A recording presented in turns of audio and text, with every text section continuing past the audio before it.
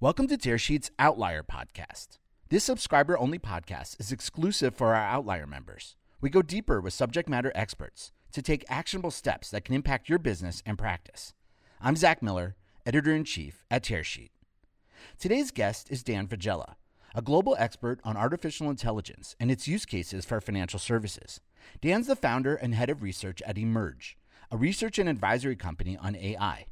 Dan takes a practical approach when it comes to discussing AI's potential in financial services. The adoption challenge for banks taking up AI is real. He's polled them and has built a framework around them and how to overcome the hurdles. We talk about concrete use cases for AI in the front office and where we're headed when it comes to cross-selling or customer acquisition. Dan Faggella is my guest today on the Outlier Podcast. To hear this audio and to access all of our exclusive member-only material, head on over to tearsheet.co/outlier. I wanted to tell you about Tearsheet's newest online conference, Day-to-Day 2020. Entire financial ecosystems are emerging around financial institutions and large fintech companies with data at its core. We're spending 3 days hearing from top executives at firms like Fiserv, MX, Wells Fargo, Envestnet Yodlee, Plaid, and more about how they are best leveraging customer data to help deliver better products and services. Day-to-Day 2020 is all about data sharing, data aggregation, and personalization. It's about the future of finance. For more information, click on the Day-to-Day conference button at the top of our website, tearsheet.co. Yeah, my name is Dan Faggella. I'm the head of research and the CEO at Emerge Artificial Intelligence Research. So you could think about us like a very boutique Forrester or Gartner, but we only have one focus, and that's the ROI of artificial intelligence in financial services. Artificial intelligence sort of has a somewhat storied history in financial services. You know, before there were Google and there was, Facebook, and everybody moved to Silicon Valley when they got an awesome AI degree from MIT or Carnegie Mellon, they all moved to New York.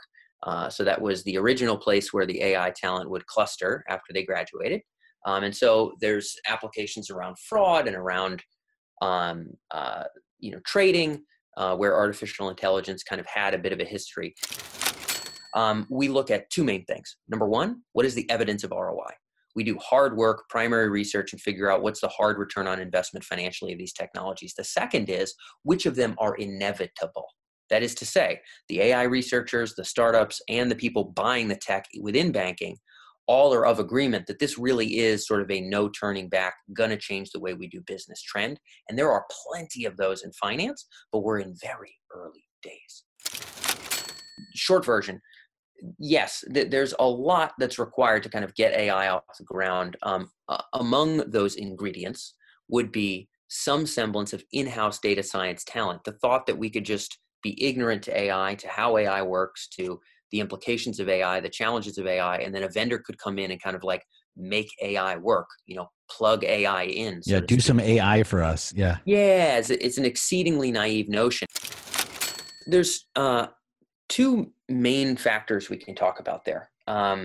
One is that as one of our research advisors, who's the former head of AI at HSBC, so kind of a rare fella in terms of actually seeing this stuff hit the ground within a big stodgy financial institution. He talks about the predominant import of where are our existing IT budgets, IT teams, and automation efforts going. Now, should we class AI under automation? The correct answer is not precisely. It's really not the same as RPA. It's not the same as just, write a software that will do what the human does to make sure we can cut down on time or cost. AI is not really that. However, it often gets classed under that for better or for worse. And most of the time that's for worse, but for right now, for better or for worse, it's where it gets classed. So existing IT teams, existing IT budgets, and existing automation efforts is where AI will often find its home. That's one element. And so areas like compliance, for example, have a lot of attention focused there. Fraud has a lot of attention focused there. Another big point here is culture. So banks are sort of risk focused as a culture. I think particularly after 2008. Now, I was definitely not involved in the financial services industry in 2008. I was an undergrad back then. But since that time, the fear of regulatory implications is sort of gargantuan, and an emphasis on kind of playing defense and playing it safe and really being quite careful about what we do when we go on the offense seems pretty hard baked into the culture. And so where attention goes, energy flows, and compliance fraud are going to get that before nifty chatbot. So that's one element. There's a second bit here, or maybe that's a third if I listed two already. That's almost never spoken about, but I'd really like to talk about the topic of skill, Zach. So I'll give you two different kind of skill sets that should be understood as kind of separate categories. One is the skill set of getting artificial intelligence to produce a particular kind of result somewhat reliably. So this is something you can learn in school. You go to Carnegie Mellon, you go to Stanford, you get a good degree. You get enough data, you get enough context with business people, you can probably figure out how to train an algorithm to get some kind of an output that's reasonably effective.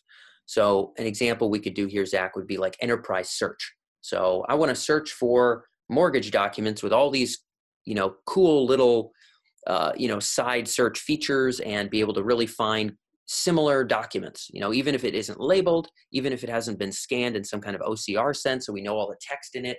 Like I want to be able to search my physical and my digital files all at once and find documents that are similar to this one. If a document search application like that within a bank works 80% of the time, and then 20% of the time it just utterly fails, but it's still better than any other tool we have. So whatever, 80% of the time we use it and it's good enough. It gets the result every now and again. That's perfectly fine for applications that we use inside of the bank. For applications that are going to directly interface with the customer, to some degree, fraud fits this bill, but not nearly the same as customer service. When it comes to customer service-oriented applications, so actually chatting with a customer, we now need something much less than 80% working rate. So what this implies is we need really snugly bounded reality of what kinds of tickets and inquiries we can handle with this algorithm and which ones we can't. We need really, really fast methods of routing these messages immediately to a human being as soon as we get to the end of the rope of what our AI program is actually capable of doing. And we need a really massively swift iteration schedule to be able to determine how well we're understanding different categories of inquiries, where we're dropping the ball and breaking customer relationships and screwing up, and being able to patch those holes really quickly and retrain things and retest things. And that flywheel that I'm articulating right now, that flywheel of skills is much more rare than having a PhD from an Ivy League school. It's much more rare. And almost everybody with that skill set is in Silicon Valley. So the banking world is going to take quite a while to suck up enough of those people to develop enough of those skills to hear leverage this that audio so that makes the and to customer access service, all of our marketing, sales exclusive side of things member-only very material, hard. head on over to Big, tearsheet.co/outlier.